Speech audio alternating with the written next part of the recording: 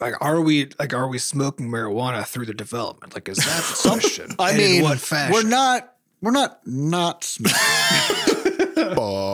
Scotch shenanigans.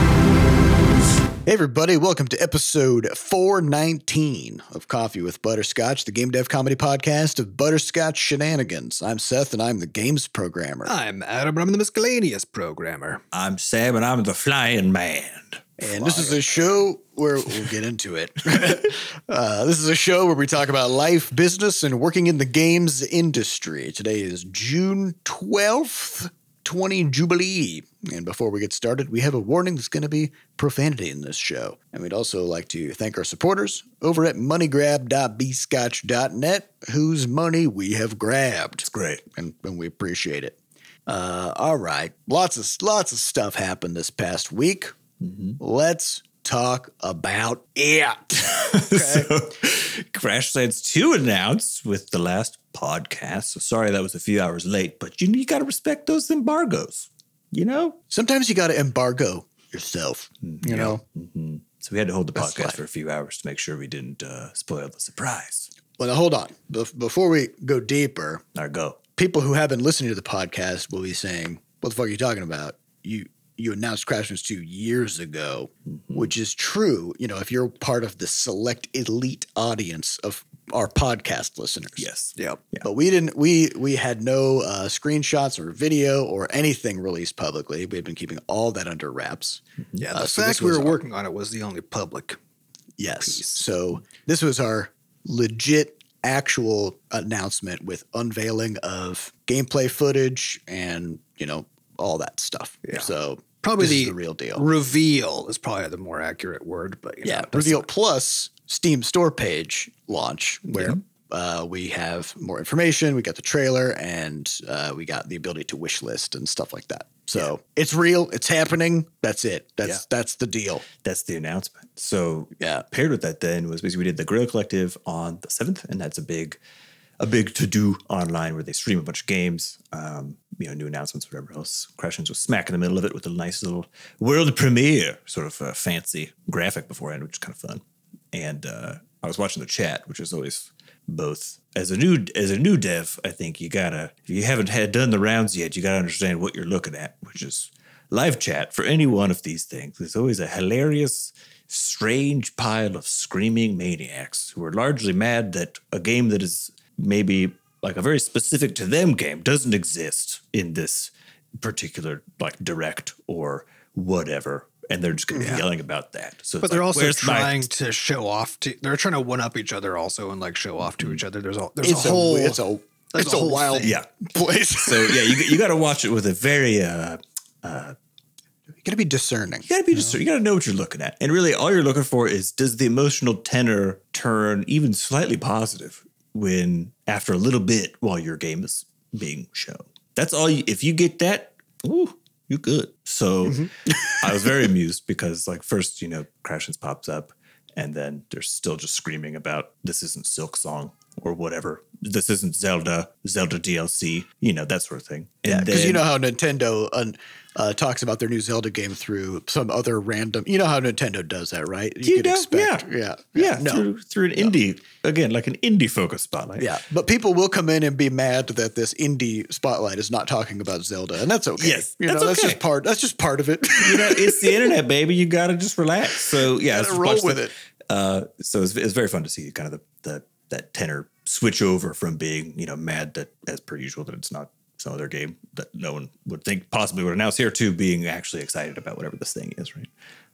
So it's good to see. Also, pardon if you can hear this baby screaming in the background a little bit. She's popping off this morning. She's popping off. Popping off. But yeah, so the announcement went really well then with that stream, and part of that last week then was the next day I was in.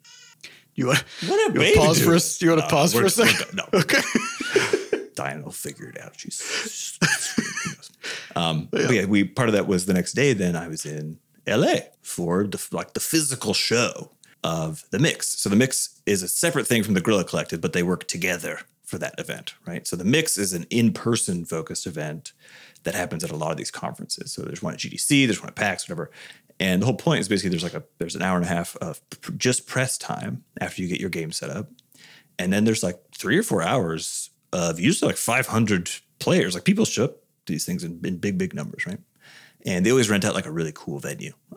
And so this year is no different. I got my backpack ready. I head down there around 5 o'clock to get my stuff set up, getting ready for press. And things went a little bit off the rails though this year. Usually it's a very slick operation. Well, you mean like you got mustard on your shirt or something like that? Sort of like the fire marshals came as I was screwing in the rented monitor and then shut down the venue. Not the event, the venue. This is the building. The building. It's like the building got like sort of one of those big eviction notices sort of things slapped on it, right? And it was so weird that the guy who runs the mix, who's like a really wonderful dude. And also he has that kind of speaking pattern where he sounds like just kind of like happy, you know what I mean? Sort of at a baseline, even when he's giving you news. So he gets on the mic and he starts saying, "Hey guys, I got some news for you, bad news for you." And then he explains the situation. Fire marshals are here. Turns out the company that we're working with that runs this venue lied to us about permits, fire safety. They've been apparently under investigation by the city for a little while here. And this has been the cutoff date that they've known about for a while. And they just fucking took our money. And this sucks for us, sucks for you. I'm so sorry, but everybody got to pack up. And I remember everyone, when like someone's kind of punking you in that like kind of rude way, where it's like, this isn't actually funny, but they might be like, just kidding. Like you see that sometimes at some of these bigger events where someone's like just trying to warm up the audience a little bit by making them feel a little bit of trauma, before things pop up. So I was like, okay, maybe this is just that. And I was waiting. You're waiting for the punchline. Yeah, for the like, just kidding, guys. Like, oh my God, it's gonna be a great show. IGN's here. Like, yeah, let's fucking go. I'm just kidding. Can you believe how crazy that would be? Exactly. That's what I was. And then did it. And he's like, yeah, so sorry. And then he like clicks off the mic, and I was, we're like 10 feet away from each other because of how like this like big dome. This is really cool, weird dome setup thing. And I walked over to him. I was like, you playing, right? And he was like, no. And I was like, oh, fuck. And it was sad because it's like, so yeah, like we flew out there, right? So like fucking, this is like thousands of dollars, okay? This is just thousands of dollars to get out. Oh yeah, there are no winners here. No, like there's only losers. Yeah, the mix is out. I don't even know how much fucking money for just like getting the venue in the first place. And then the worst part is like, we're a bit long in the tooth at this point. We have our contacts. Like I had just had my meeting with one of our Netflix producers to just like kind of, have some face-to-face time. Like we have people already at the big organizations and stuff that we really need to have people at, right? About like probably a quarter of the devs are very new. Like a lot of them, this is their first show of a first game. Yeah. And they probably broke the bank to get there. Yeah. Some of them flew out from, like I did, from the East Coast or from, Canada or whatever else. And so, yeah, there's this palpable, like, what the fuck are we going to do? Sort of like, this was supposed to be the thing for a lot of people that, especially if it's your first, like getting your first game into the Grow Collective was like fucking amazing for one, but then being able to show up at the mix and like, schmooze with IGN a bit maybe, or just meet some streamers, whoever, can be such a validating thing for those early days. And it just fucking evaporated. Well, and especially if in probably many of these cases, these are games that are coming out soon, right? And this is like something that they were going to do as part of their launch strategy. Yeah, to maybe like 3-6 months out or something, right? Yeah. Yeah. So there's this palpable despair that settles in over a lot of the newer teams. There's some people just like straight up crying, right? Because it's like, this sucks. Yeah. Just sucks. And everyone's trying to figure it out. And so my approach and a lot of people around me were just like, we very slowly dismantled our stuff because we're like, we know that there's enough misery here that people are trying to figure out something. Fucking throw us a bone. Yeah. Yep. Yeah. And so, the mixed team was trying to figure out, they were calling up like a bunch of different kind of venues and bars and stuff, and just being like, hey, could we just like, I don't know, crash your bar with like fucking 50 devs and 500 people, which of course, doesn't work. Yeah, there's nowhere you can go in the last minute that's big enough. It's too big. Yeah, it's too big. This was Thursday night, right? It's Thursday night. And so then out of nowhere, as I'm like halfway through dismantling my stuff, being like, well, I guess I'm just going to go. Then the completionist, so Gerard from The Completionist, comes fucking bopping through the front door. And apparently he was going to kind of MC and stream from the show or something like that. Like he was going to actually show the show floor, but then also stream like 5 or 6 games in particular afterwards. And he comes popping in and he's like, hey, I heard what happened. This is fucked up. My office is like an hour from here. So anybody who shows up, I will play your game for 15 to 20 minutes on stream, and we will just be there until everybody who shows up run out of games. And everyone's like, starting at what, 8 p.m. Yeah. Well, so it ended up starting at 9 p.m. PST, right? And yeah, everyone was just like, what? Okay, yes. And so we ran over, and like everybody kind of gave us his address for stuff, and then this sort of migration of devs from this big building with plenty of room and like all the tech you need to the completionist office, which is also it's a nice office, frankly. But there's so many devs that show up because it's like, I think he ended up playing like 25 games, like basically half of the whole fucking show. So he was just up like all night. I think it was a 7-hour. It was a 7 hours? Starting at like 9 p.m. Starting at 9 p.m. What a bro. Who's so good. Like what a move. Good God. Coming in and just being like, I got you. I got everybody. Honestly, and it's like, we've talked a lot about the value of press versus the value of streamers, what you use these things for, and how you can use them to leverage for your launch and stuff like that. And the reality is that as far as like actual direct to players goes, like streamer coverage and YouTuber coverage is always better than press. Always. As far as like direct to say platforms or whatever else, like press coverage tends to be a little more, serious and a little more like. Yeah. So if you're looking for publishers and stuff, it's good to have the press coverage, right? Yeah. If you're trying to sell the game to the people, right? Then YouTubers and streamers are go. And so it ends up not being, I think, actually a loss for most people, frankly, who end up getting to do it. Because like the reality is that they weren't going to stream. They were only going to stream a few games. They were definitely not going to stream Crashlands. Like that was not on the docket, And so we basically drive over there, and then there's this like hour and a half where there's just this fucking whirlwind of, I was unloading fucking huge crates of booze and beer, or like all the drinks basically that they had from the show. They just like they were just like, fuck, I don't know. Like you guys just like people take it. And so we're just like we're just moving drinks in. We're moving like snacks and stuff, and then getting their office, which is like, they got like 2 floors in this building, which looks like a really good kind of multiple streamer setup and stuff. But just getting all that arranged for everybody, getting a big whiteboard and figure stuff out. And their team is just so nice and so wonderful. So like huge shout out to just that whole crew over there with the completionists, because like they were so wonderful. Like just so wonderful that I was like, you just meet good people. Mm-hmm. There's just a whole crew of really good people. And so we then at about 8:30 or about at 9 o'clock are trying to get the stream live. And I managed to get Crashlands 2 as the first one on it, just by virtue of one, Gerard and I actually know each other because we've been around for like enough time that we saw him at a fucking conference years ago. And he was one of the judges. Yeah, and he played a shitload of Levelhead over the he revealed over the pandemic. We've participated in their Indieland event and done giveaways for keys and stuff like that. And so we have enough history that and then I was like, hey, I'm leaving in the morning and I have a baby at home and I want to get some fucking sleep. And he was like, done. So done and done. And so just like, put me at the top of the list, and then we went. And as Mr. Rogers says, when something goes wrong, look for the helpers. Right? Yeah. I mean, sometimes you don't even need to look for them, man. They are right there. They're right there, ready to go. You got to be kind of blind, frankly. Or when life gives you lemons, you tell life to take those lemons back. Mm-hmm. Yeah, demand to speak to life's manager. Yep. 100%. Also good advice. Yeah, so we ended up getting to do a live stream of the gameplay, which was like, again, I didn't expect to be able to show like 15 minutes of gameplay to everybody, which is awesome. So the funniest part, and also it was funny watching the stream because you were the first person and they were just like working through audio and technical issues. And you were like trying to explain the game for the first like few minutes, and they just kept like interrupting you to fix audio shit. Oh yeah, of course. Yeah, the mics were I think anybody would be like really thrown off their game, but I feel like you handled it very well. The thing is, like, there's again, like the atmosphere was so jovial because it was such a like, everyone's just happy to be here, and like it doesn't matter because this is more than anyone thought they were gonna get. So like, I could be muted, and I'm still happy to be here. It doesn't fucking matter, Yep. And my favorite was that the fucking I believe Fraser is the name of the guy who like does the kind of like more the studio work on managing like what is on screen when and like switching cameras and stuff like that.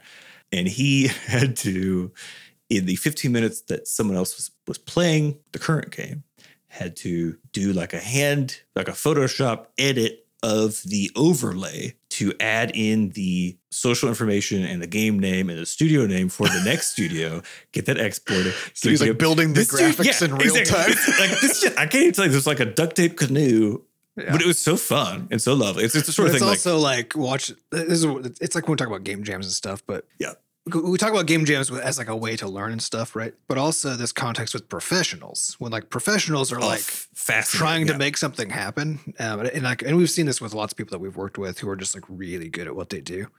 Where when they're in the middle of a crisis, like that's when you see like what a true like professional who's just adept at their discipline, right? And because they just like they go from like they know all the shortcuts, they know all the ways they just know how to make the thing happen. And that's one of my favorite things about like watching people do the stuff they're good at is what happens in these moments, you know, when they're just gotta make something work. Yeah, it was awesome. So huge shout out to them for hosting everyone. And that's exactly the sort of thing, like, you know, if I wasn't leaving first thing in the morning, I would have just hung out until it was over. Cause like I was having great dev conversations. I was talking that would have been like one of the best, cause like still one of our trenches, you know? Yeah. Still one of our best, like the event that I still to this day, like know the most people from was Indie PopCon. Yeah. From that's 2015. Yeah. Is that right? In Indianapolis. In Indianapolis with like a tiny group of random developers. Like it's not a big event, right? I mean, it's not tiny either. Like there was, I think, 5,000 attendees a day or something, you know? So, but it's like this mixed, it's a pop culture thing, right? So it's like this really mixed event where games, there were like a few dozen games or something. Mm-hmm. Wasn't that also the event where there was supposed to be a handful of like really big streamers there and they largely just never showed up, and we had like streamer kits ready to go to give to them, and oh no, they did show up, but Gerard was the only one who came by the actual booth. Oh, that's right, because it was like Markiplier was there, like a few of these other really big streamers and stuff, but they didn't actually visit any of their games. So Gerard was the only one who came by to see everything. I think in part because he was judging the competition, but seems also like probably it's the thing he would do, you know. And so it was a really weird time. Yeah, but it had the same sense of like we're all there. We were really new at that point still because like we'd had the prior mobile titles out, but Crash was our first big game, really, right? And this was our first time, I think, actually showing our game at a convention. Yes, it was. Yep. Like we had been to GDC to talk to developers and stuff. We hadn't gone to a player-facing convention with press and stuff like that. We were playing the game straight out of Game Maker, like hitting the play button in Game Maker. Because we were working on the tutorial in between. Play again. Yes, Seth was coding this up like underneath a cardboard standing desk. Such a bootstrap operation, right? But it was so fun and so intense, and we just like met because everybody else there was kind of in the same great time. Like, it was like fairly early career indie devs or people who had come to indie from AAA or whatever, right? But like still, it wasn't established indie devs. Right. At least that I remember. Maybe there was somebody there who was. You had just a bunch of hopefuls. Yeah, Manifold Garden was there. Battleship Brigade. Yep. And I think there was a couple other really fun ones that we met. Can't remember what the games we saw like Rare Sloth there. I mean, it was just a bunch of stuff. We were all in the trenches together at that time. Yeah. It sounds like exactly the same kind of event where like I said, if you weren't already dealing with needing to. You'd had to go to sleep. That was like the only move you really had available to you. But you're absolutely like that would have been one of the best outcomes actually for that event. Because I mean these kinds of events like what the mix is supposed to be. Because we did the mix, didn't we? We did in I believe in PAX a couple years ago with Levelhead. We did at PAX West. We did the mix. Yeah, or was it GC? I can't remember what it did. Yeah. It was at something, but it was a cool event and it's like a neat venue. I don't know if it was. I guess it wouldn't have been the same venue because that's San Francisco. Yeah. But Like, but those kinds of events, yeah, they're cool and they're interesting. You get to talk to people and meet some people, right? But they're still, everyone's so focused on like their demo stand and trying to get the attention of like the handful of press people walking through, that it's not very a camaraderie filled event. Like the reason that Indie PopCon was actually so camaraderie filled was because everybody was bummed that we weren't going to get the streamer attention we were sold, right? Yeah. And so now all of a sudden we weren't seeking that. Like everybody had kind of given up on that. And so all we had was like to just talk to each other instead. Everyone's just hanging out. Yeah. And you're showing the games to people, but but the one-on-one selling of a game to the people, like in public, is just the worst way to sell a video game. Especially a game like Crashlands. Like people sit down for it's 20 minutes. Yeah, 20 minutes at a time. Yeah, but it just doesn't scale in any meaningful way, right? The reason you go to those events is not to try to convince the people that your game is worth something. Yeah. It's to convince the people who convince people. Yeah, exactly. Yes. And I think that camaraderie thing and like being in the trenches, is just so impactful. I mean, so I'm glad that everybody, like, it's really awesome that the Completionists did that, and I hope that everybody else who attended, especially these newer devs, really got to get out of the experience what I you really can. Hope so. Yeah, I hope so. So the night basically ended around I think like 10 or something like that when I left there. And it's like another hour back to it was far out. It's another hour away.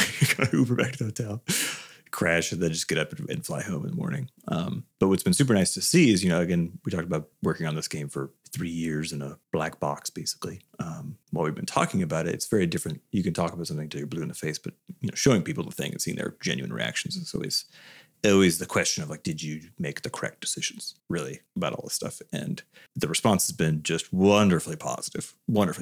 And everyone seems very pumped. And then on top of that, like just the total like wish list we've gotten over the weekend and stuff from the combination of the collective announcement and then our ballyhoo's been going out. So you might probably see that newsletter depending on when you've signed up for B-Scotch ID stuff.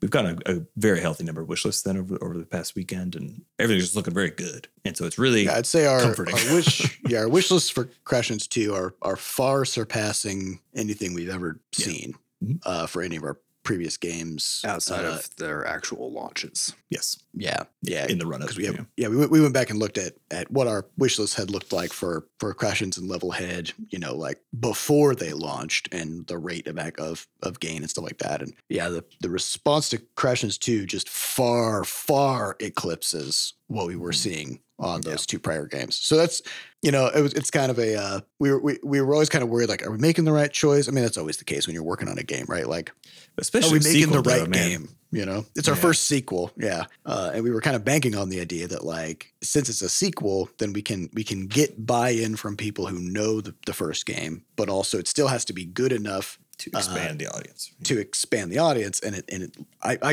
don't know for sure if it's doing that, right? Because like, we don't know who the people wishlisting the game are, right? And we don't know what their experience is, but at the very least we can say that it seems to be resonating.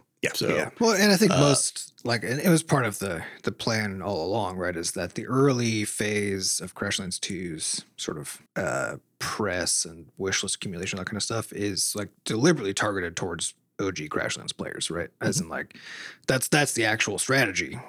And even with something like the mix, like all these things still have limited reach. Yes.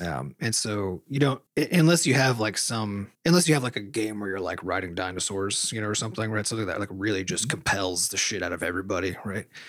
For the most part, what these kind of events are is really for the people who are like looking at a certain publisher, looking at a certain developer, looking at a certain genre, right, and trying to find like the new stuff in that. And so they're pretty actually laser focused in the kind of numbers they can generate. Yeah, it's good to start with a win over a niche, before you try to go large. Because if you can't get a small group of people who are kind of inclined to be excited about whatever you're making, to get excited about it, you're not going to get mass market people to be interested.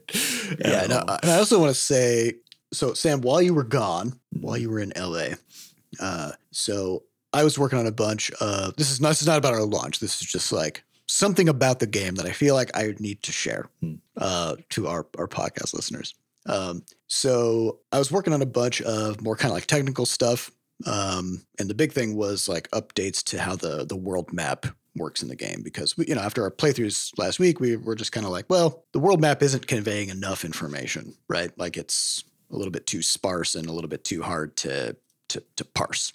And so I was working with Jen, who's our narrative designer, and we were kind of like talking through the kinds of things that we would need to see and, whatever. So made a bunch of updates to the world map, and I started looking around at the new stuff that I could see, because like I'm not part of building the world. Like I'm building the game system, so I don't really know what's out there, right? In a true No Man's Sky fashion, like even the developers don't know what's in their own game. This is more of a Manhattan Project situation where, things are compartmentalized on purpose so that we can get genuine reactions, to things. And as we made these changes to the world map, I started seeing things in the world that I didn't know were there, right? And I'm not going to spoil anything about what it actually was, but I will say that once I saw those things on the map, and then I used my developer cheats to just go there and see it. And I had two different reactions to these things that I came across that I have not experienced in many other games at all, and never in the original Crashlands. One of them was the hair stood up on my arms. Oh, I know what you're talking about. And I was like creeped the fuck out. And another was I got really fucking sad. Because I knew it was like some of the contours of some of the story and like how that was going to tie into what I was seeing. And I had legit feels.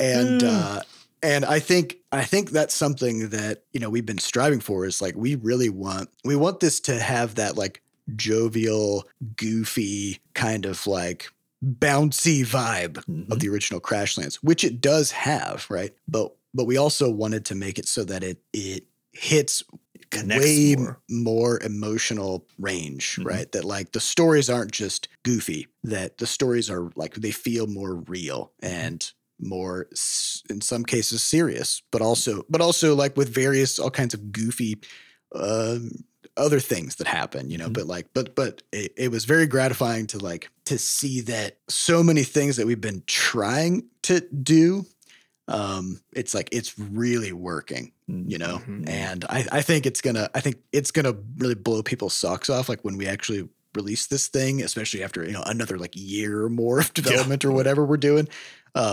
This game's going to it's going to really hit people in a bunch of emotional ways, I think. That's good. Which I'm very excited about. And I don't think we've ever been able to really do that. No, we've always just leaned on humor, right? And and just like joy, as like that's the experience that we're delivering is Which again, we are still doing. Oh, there's plenty of it. Yeah. But I would just say the richness of the emotional tapestry of this game is so.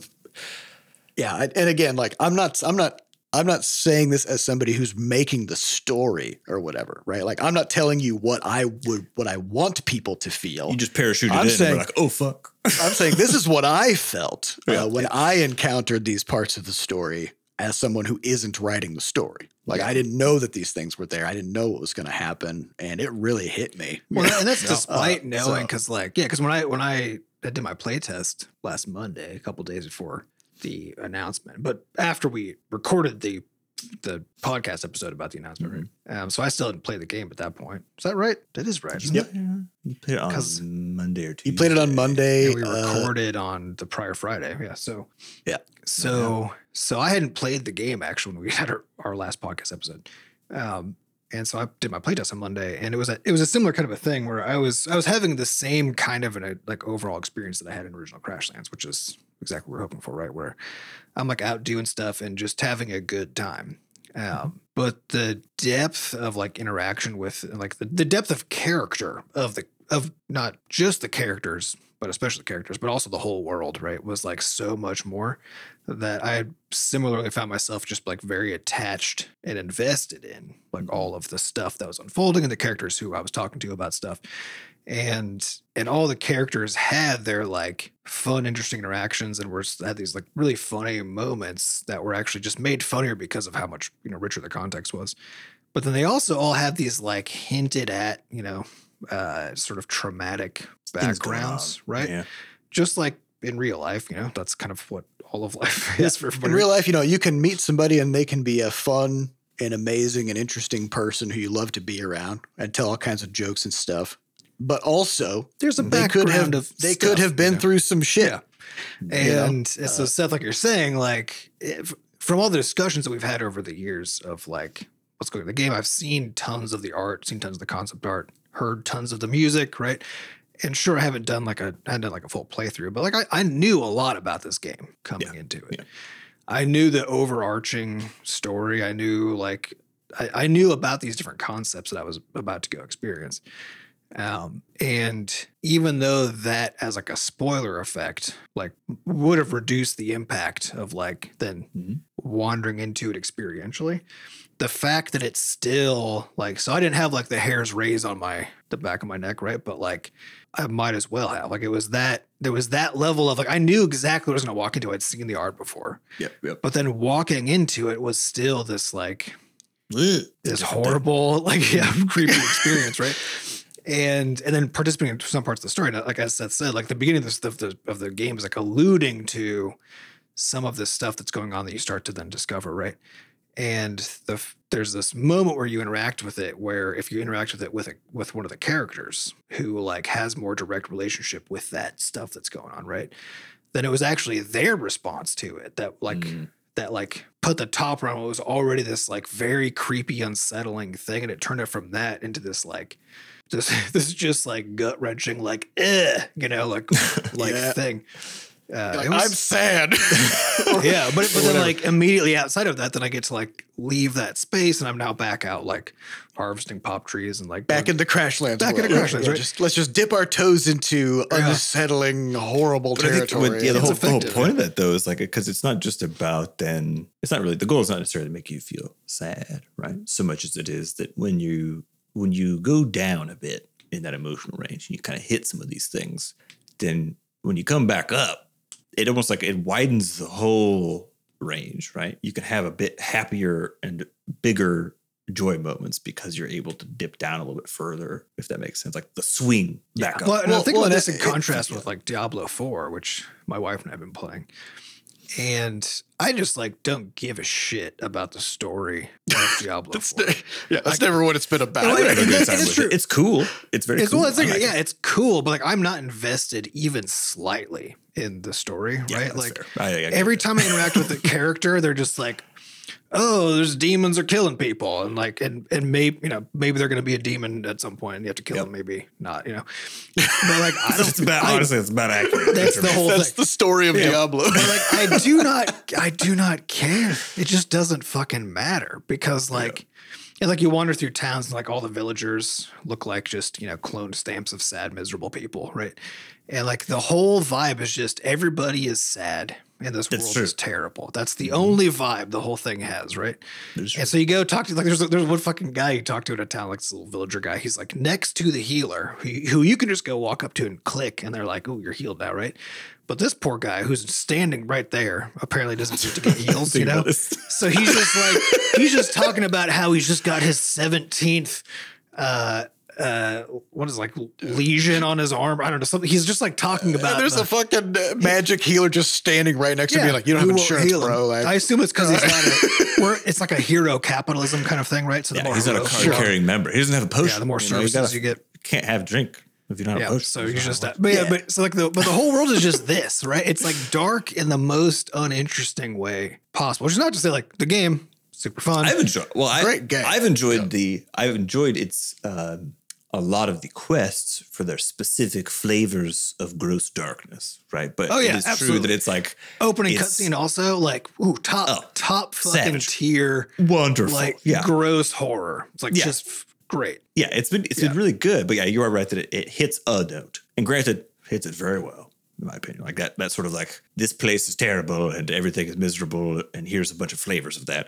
it's a chorus of misery, right? Which is, but the absence of any range, though, and like you're right. And the fact that the story is basically just like, oh, hey, demons again. That's demons like to murder people and do it in gross ways, and that's it. Like, it's not particularly compelling from a narrative perspective. Like, I always find this with any like villain story, you know, like so many of them are so fucking one dimensional. Where it's your big bad. I'm mad and so genocide. Yep. And like and maybe I haven't got to that point yet, but I actually can't even think of what the villain in Diablo 4's. She's called the daughter of hatred. She just likes things to be dead, I guess. She's apparently also God. She made the world. Yeah, she like made the world, but then also. But she's like, oh, that was a mistake. But she doesn't even say that. She's not even like, I want to obliterate this thing. It's just like she would prefer to be demons. I don't know. I haven't beat it yet, so I still don't know what she's doing. I'm in the same boat as the character. Which is that the rule? Nice. You have to beat the game before you know what the villain is doing. They're trying to do the unfolding mystery, right? It's like clearly she's a villain, and we don't know why she's doing what she's doing, but she's doing a lot of things that are really bad. But that's all I got. So I don't know why. Yeah, it's very unclear. It's a problem for me with most things in the horror genre in general, which is they rely on being like gross and scary and dark and like just like that vibe, right? Mm-hmm. So intensely that all of the details of like the story are secondary because they're just like trying to find excuses to give you this stuff, you know? To the point where for the most part, I find like horror as a genre so fucking one-dimensional that I can't even be properly horrified. Yeah, because anytime you say, but why though? And there's just literally no answer. There's just no reason. Like, why is this thing? Because I'm evil. Like this. I think that's it. Yeah. Yeah, but I'll say I think back when we first started working on, like even just conceiving of what we wanted to do in Crashlands 2, we had these touchstones, and a big one was like Parks and Rec or The Good Place or like these shows that largely revolve around a cast of characters who like generally support each other and are like are very like it's very wholesome and has a lot of comedic moments and stuff, but also any given episode will like show a lot of they'll show a lot of the depth of like some of the things that the characters are struggling with or whatever. But then again, like we were saying, like that makes those positive, wholesome moments much stronger because or like Ted Lasso, right? Like you're cheering even when you see somebody who's kind of like a dick or whatever. Mm-hmm. Then as things progress, you start to actually sort of like sympathize with that person and you don't like hate them. You more just kind of feel bad for them and hope that they figure their shit out, you know, which is a much better vibe, you know, than just like this person is bad, is permanently bad, and the only solution to their badness is murder or whatever. So I think again, like as somebody who isn't part of the world creation and the story creation, and who just like gets to come in and see it from time to time. It's gonna really catch people off guard, I think, because the first game is very jovial. This game is also very jovial, but then like the fact that it has this depth to it, I think is gonna really resonate. Yeah. So I think big props, Sam. No, you know, to you and Jen for all that. Mm-hmm. Do you guys want to get into some questions? Yeah. Sure. Right. So highest upvoted question comes from Captain Jazz, and these questions come from our listeners over at podcast.bscotch.net. And now that we've, unveiled Crashlands 2, feel free to ask a lot more specific questions about it based on what you've seen. And we'll, maybe we'll see if we can answer them. We might answer them. Yeah.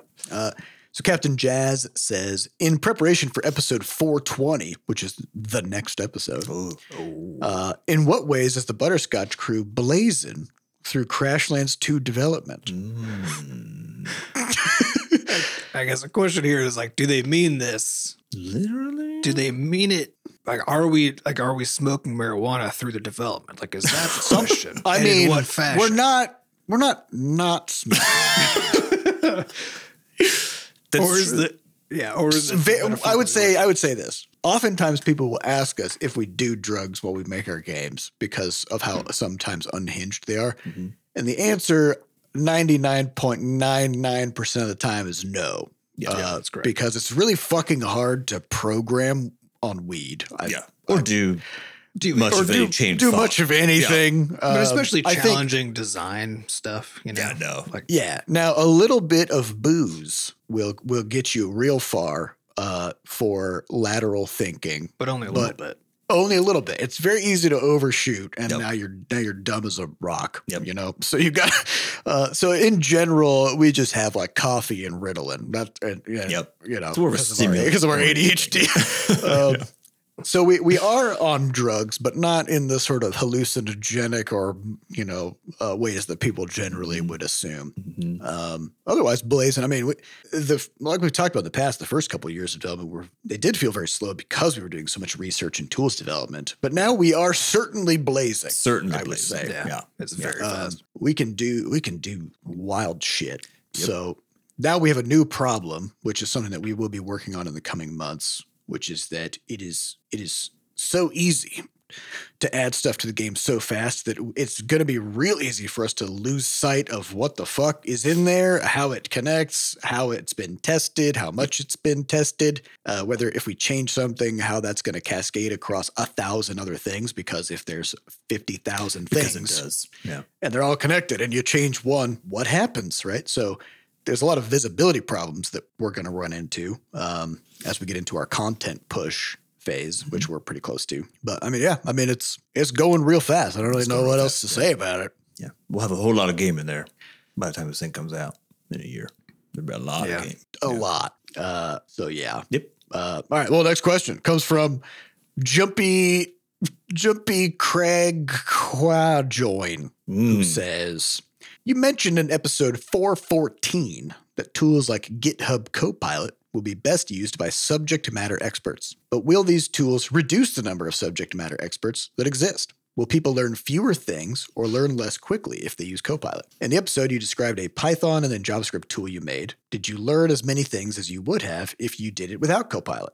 You probably wouldn't have done it at all without it, but would someone learning to code suffer from using it too much? I want to say here that it's a common idea that making something easier means that somehow you make it less rewarding, right? I think in the case of a lot of things, programming, art, whatever else, there's a lot of pieces of it that making them easier actually makes it easier for people to learn stuff. And especially, I think the specificity with which something like Copilot or any of these AI tools can attack your specific version of a problem in the context that it's in can much more rapidly allow you to essentially model a new thing that you're trying to figure out how to model, or solve a problem that you're trying to figure out how to solve in a way that I think actually makes you learn more faster. Because the reality is, like, once you know, for example, how to like convert some fucking Python to JavaScript or whatever you're doing, does the next, I don't know, bajillion hours of manually doing it by hand really teach you all that much? Or is it just a portion of that teaches you? And would you just hit those anyways if you're trying to figure out? I would say so much of early learning is trying to figure out how to figure out, like what to do or how to solve some problem experience or whatever, right? And I think what these tools do really well already, and I think what they're, at least in the current version of things, are best primed for, is in removing that layer of just like having to fight for every little scrap of like learning and discovery, because it's hard to, because things are not designed so that they can be learned. They're designed for some functional purpose to solve some set of problems, right? And then, so if you take like Python as a programming language or JavaScript or whatever, right? These are all products made by somebody who's trying to solve a problem. And then there's then an education industry that also exists in parallel, right? That is now saying, oh, here's a thing that exists. Let's figure out how to make it so you understand how to use this thing, right? Mm-hmm. So there's a strong, just like an enormous, and like, you'll experience this also for you, especially if you're on the bleeding edge of software stuff, where like new things come out. Docs. Yeah, the docs are fucking nightmare, right? And like that's where I've lived for a long time. So like I spend almost all of my time these days is like high level design of programming problems or programming solutions, understanding the problem, right? And then reading docs for new tech to try to figure out. Which again, reading docs is kind of like if you wanted to learn English by reading the dictionary. Yeah. Like everything is self-referential, right? Like you read something in documentation and it's just going to point to another part of the documentation, which also points to a different part. And so answering a specific question kind of requires knowing it's really hard. Pieces of it. It's very hard. The hardest part is the circular reference problem. Yeah, and as the tools that you use get like more complex, because we've mentioned in the past Amazon Web Services, AWS, which is this enormous suite of, at this point, I don't know, a few hundred web services, right? Each one of which, and all these are like technically challenged, like technically deep fucking things, right? None of these are like, oh, I can go click some buttons and I've done a thing, right? It's all like, hey, here's like, so here network engineer, here's like how this all works, right? And like, so they must have 10,000 pages of documentation, right, to describe all of the aspects of what's going on in here. If you want to build a single thing, right? There's no way for you to just like know, okay, well, I'm going to need these 5 services to like make this thing that I'm imagining, right? And then to make them all work, I need to then figure out how to configure them and can figure out how they talk to each other. Like the number of things you have to figure out to like go solve a problem in these spaces is so high that it's only available to a domain expert who also has fuckloads of time, right, to go through that stuff. So I know what I've personally, so I think what's true about this is what's always been true, which is that when it gets easier to learn how to do a thing, if you are a curious person, it will make you learn more and better and faster. If you are not a curious person, then it will empower you to do stuff that you couldn't do otherwise. But will not help you learn. Right. In other words, it's about you, not the tool. It's about you. It's not about the tool. Yeah. And also, the Jevons paradox says that if you make something more efficient, you will only increase its use, which means if it's easier to get into programming and faster, or if you even know a little bit about programming, it's far easier to then like do way more things or write things in a different programming language that you're not as familiar with, right? Then you will. Because another thing is that one of the best ways to learn programming is to deconstruct someone else's code. Well, what if the someone else is Copilot and the code that it has produced is doing a thing that you exactly told it you wanted it to do, right? Then now you're starting by looking at a block of code that you didn't write, but you know what it's described and you know what it's supposed to do, and now the reverse engineering process is way faster, right? And if you're writing code and just like people are like, oh, now people can just like blindly accept Copilot and now they're gonna make all this big code. It's like that has always been how people have done code. But that's always been again, that's always been how a certain subset of people do everything. Yeah, again, it's you always hear the joke about like people just going to Stack Overflow and just copy pasting shit. Yeah. Do you know the last time I copy pasted from Stack Overflow, like and just directly, was probably 10 years ago, right? Like that's not a person who is like operating with curiosity, like maximally in their domain, is not doing that. And this in the same way that like a person who's like using all these AI tools and stuff, right? They're not just blindly accepting shit that's being spat out of Copilot, right? They're reading it really carefully, the same way they would review somebody else's code, right? Same way they would review their own code to try to figure out, like, is this doing what I thought it was doing, right? And like Seth, to your point, if like Copilot is spitting out code that's supposed to be relevant to what you're trying to accomplish. Yes. There's no better way to learn than to have relevant stuff that you already have context for presented to you. Jesus Christ, yes. Saves so much time. Yeah, it saves so much. It takes you out of like the comfort zone of the stuff that you do know into the space of stuff that you don't know. But in a way that you have everything else already handled. It's like this, because that's what learning should be, is it's building on a foundation. And what this lets you do is provide your own foundation, right? To learn that context. Like I've already learned a bunch of like weird, neat tricks that I just didn't know that existed because there was no way for me as a person coding, despite coding constantly. Like I wouldn't know to look for such a thing, right? There's like, never in a million years would I like. It's a way of basically tapping into the unknown unknowns, but instantly and that are context aware, right? Which is a whole beautiful thing that is just not available if you are even on Stack Overflow trying to search for stuff. Right? Yeah, and I think that's another example. Like there's so Copilot X has all these like cool things they're working on, right? These, and so one of them is Copilot for Docs. So I got into that beta program, and they just basically have taken some of like the really big documentation things for some of the really popular software, like React and GitHub itself, and like a bunch of things, right? And they basically then applied basically chat GPT to it. So you can just now ask questions about those docs and how to do stuff, right? So I've been over here working on this Stitch. So Stitch is our sort of set of tools that we use for automating programming tasks for GameMaker. So I've been working on a VS Code extension to let us program our games in VS Code, right? That's a huge collection of really interesting, really hard problems, many of which I've never dealt with before. Mm-hmm. By using Copilot to like help me work through things and using ChatGPT to help me discover libraries I didn't even know existed and to like ask questions about terminology I'm a little bit uncertain about, but like when I go just Google the thing, I find like a definition, but I like the question I have about like more specifically, I need some more nuance here. I can just supply the nuance and get an answer back, right? And then between like that and then Copilot for Docs, which knows about VS Code's all of its documentation and similar to AWS, it's literally hundreds and hundreds of pages of documentation, including like detailed API documentations and also including like blog posts that describe like new features that aren't documented anywhere else because like nobody keeps that shit up to date, right? Yeah. And so I can just ask it questions like, oh, how do I like make sure that like a portion of text is highlighted and like I know what that region is or just anything, right? As I'm building out this extension. And it can give me the most likely place to look for the answer and a decent approximation of an actual answer out of the gate. Stuff that like I wouldn't be able to Google search for. Stuff that I wouldn't be able to just like go to their doc site and like look at the hierarchical structure and be like, okay, I know what I'm trying to do. Now I know where to look here, right?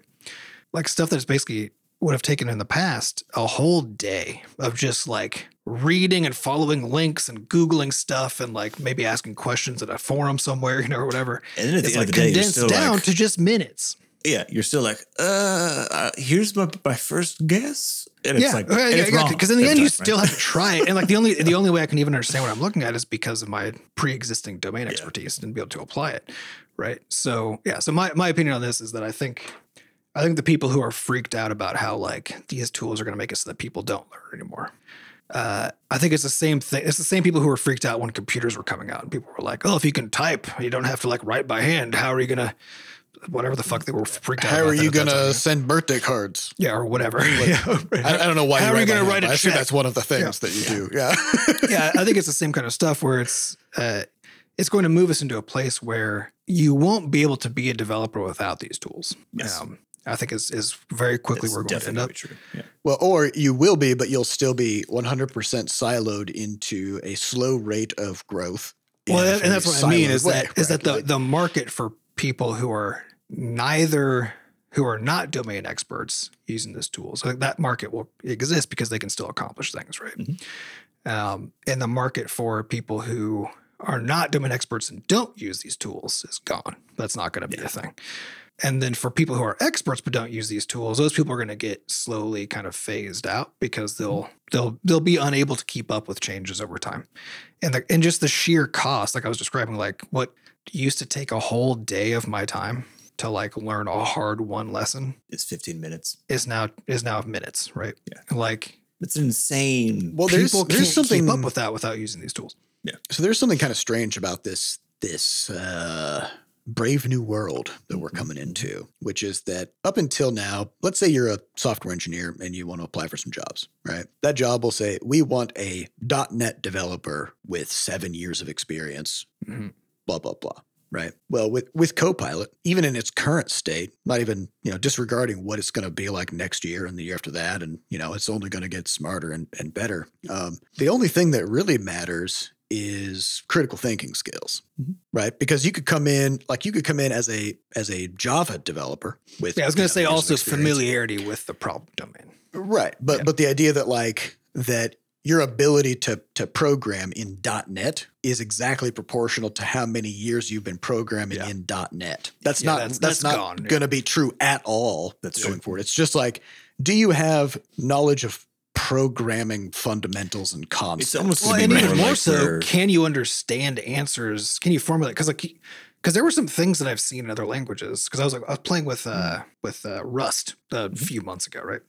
Cool language, interesting, very different from something like JavaScript or GameMaker language. More akin to like, C++, but also very different from that. So there were some concepts in there I'd literally never seen before. And I've done a lot of programming languages in my day. Like, so I've seen a lot of stuff, and there were some things in there and I was like, I don't even have like, it was kind of like when I was, yeah, it was kind of like when I was taking Chinese in college, and they were like, oh yeah, so like there's kind of like we have like, different kinds of words that use to like that go like a something of owls, a murder of whatever. Right?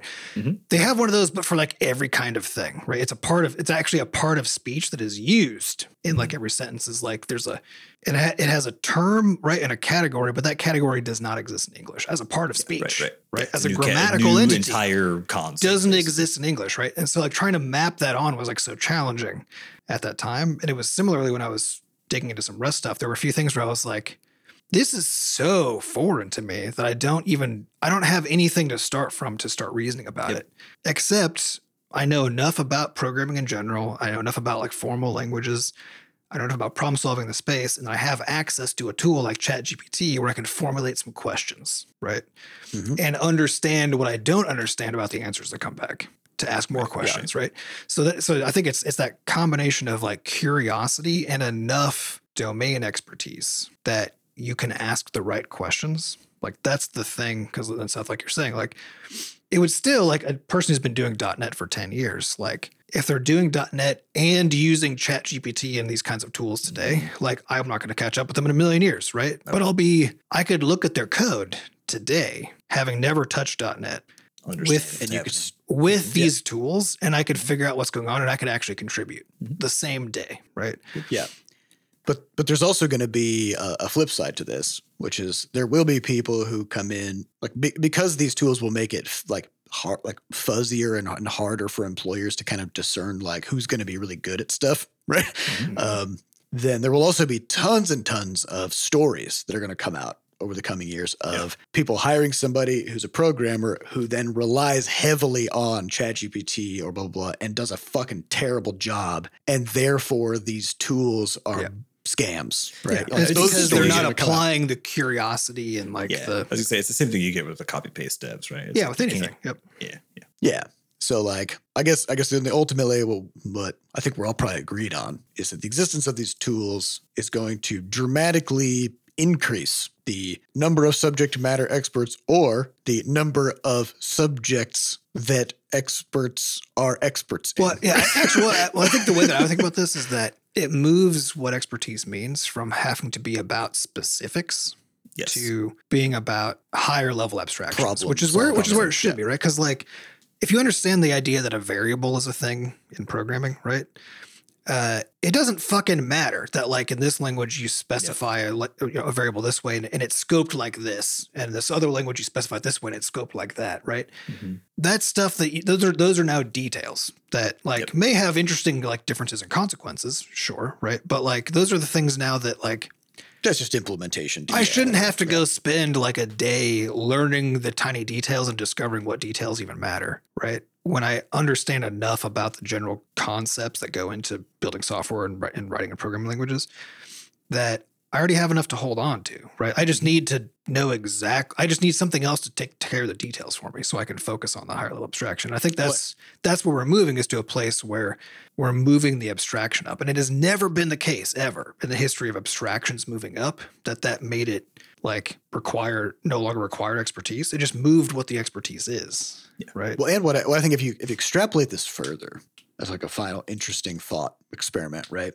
Is that knowing things up until recently has been expensive, slow, and hard, right? And so the concept of being a subject matter expert was like, you're a cell biologist, you are a physicist, you are a software engineer, right? And you're not really going to be more than that. It's very few people very few people have like multiple domains deep knowledge in multiple domains, right? Yeah. Well, because deep knowledge has always been about the details, and then about being able to now use the details to build up to create abstractions, and then given an abstraction to understand the implication on the details, right? That's what expertise is historically. So what's really cool about the way this is trending is that it makes it so that really smart people can basically take shortcuts and get a good understanding of the abstracted concepts of things. And if they want to, they can then ask specific questions about specifics and get immediate exact answers. but it actually allows people to really innovate by bridging knowledge across domains that otherwise they would not have been able to access, right? And like something that I've always advocated for, and I believe is like a big contributor to our ability to do what we do, is that our backgrounds are diverse. Like we like growing up, we did all kinds of stuff. We made movies. We like built trebuchets. We took every class. We were like band and choir and sports, and we went to college, and between the three of us, we had tons of different like majors that we did and different degrees and all that stuff, right? And so if you have a completely siloed linear experience in life where all you do is one thing, then you're actually missing on all kinds of ideas that could be incorporated into what you're doing, but you just don't know about them, right? And when we have a societal structure that sort of like requires you to silo yourself like that in order to be successful in a domain, then it actually stifles your ability to innovate because you can't blend across domains, new ideas, right? Mm-hmm. Yeah. And so what I think this actually allows for, and what you'll see over time is an acceleration of really interesting new innovative ideas that in the past people would not have had the mental energy and resources and time to be able to dip their toe into so many cross domains and integrate new ideas, right? Well, especially with now, if you imagine like you're a consultant who makes software, right? One of the biggest problems, the reason this is always so challenging to rather than do something in-house, to send it out, right? Mm-hmm. Is that all the domain knowledge about the problem that you're trying to solve and the details of why and all this kind of stuff, right, lives inside the problem, like the original problem domain, and you're trying to create a new problem domain that like kind of feeds off of this one, right, that you're not familiar with, and then have somebody else deal with that, but they're not familiar with the original one, right? And now the problem is like, how successfully can these two parties who know a lot about their own domains but very little cross-domain, how successfully can they even figure out what the right things are to ask and talk about, right? It's a context problem. It's a huge context problem. But now if it's and like so much of like what consulting is for these kinds of things is just like meeting with each other, being like, here's what we got. What did we not realize was going to be an issue, right? And now like if it becomes the case that now you can just get access to someone's like infinite pool of documentation, right, fed by ChatGPT or whatever, right, or equivalent kinds of things, then you can start really making it so that people now have a self-service way to answer questions and discover that they are missing components of the context that they need. That said, there's still no replacement for like the actual lived experience, right, of like being in an industry for a long time, because so much of it is still like an actual human experience, right? And it can't replace that, but it's going to dramatically improve and I think that's the key to all this stuff, right? Is like it's going to augment all of this stuff that is currently extremely challenging, that we don't have good solutions. We don't have good human solutions for any of this stuff currently. Mm-hmm. And it's going to make the human solutions that we do have much more accessible and much more manageable than they have been historically. Yeah. So I'd say we've talked about the T-shaped person, right? Where you have like a capital T. You've got like broad knowledge in a whole bunch of things and a deep knowledge in one thing, right? Mm-hmm. Like this just makes it like a fat T, right? It makes it like a fat underscore is what it turns or a rake-shaped person, or a rake, yeah. Or like some I don't know, but like it changes the shape. It changes the shape of it, right? Like you're gonna be able to have deep knowledge in several domains because it's quicker to get there, and you're gonna be able to straddle more things. Well, and again, I think cool. To me, like the thing that's the most powerful is that it moves the value, like the human value add, into the abstraction space. Which is where I think it should be. And I think it's been one of my frustrations that we've talked about a lot with like the education system, like all of it, right? Is that the education system we have focuses on details, not on abstractions, right? And so details it's go out of date. Think, not how to think. Yeah, exactly. And I think like as we move into this space where how to think matters more and more, maybe fucking finally people will start teaching people how to think instead of what to think. And then that'll be good for everybody, for all domains. We can only hope, you know. Yeah. So, I think that's all the time we have for this week. Thank you very much for the question. We appreciate it. I would like to thank our producers, Fat Bard and Sampa Acosta, for putting the podcast together. And thanks to our community moderators who keep our Discord running. To get more involved in the Butterscotch community, just go to podcast.bscotch.net, where we have links to the Discord, a way for you to donate, and links to the archives. Thank you all for listening. See you next week. Goodbye.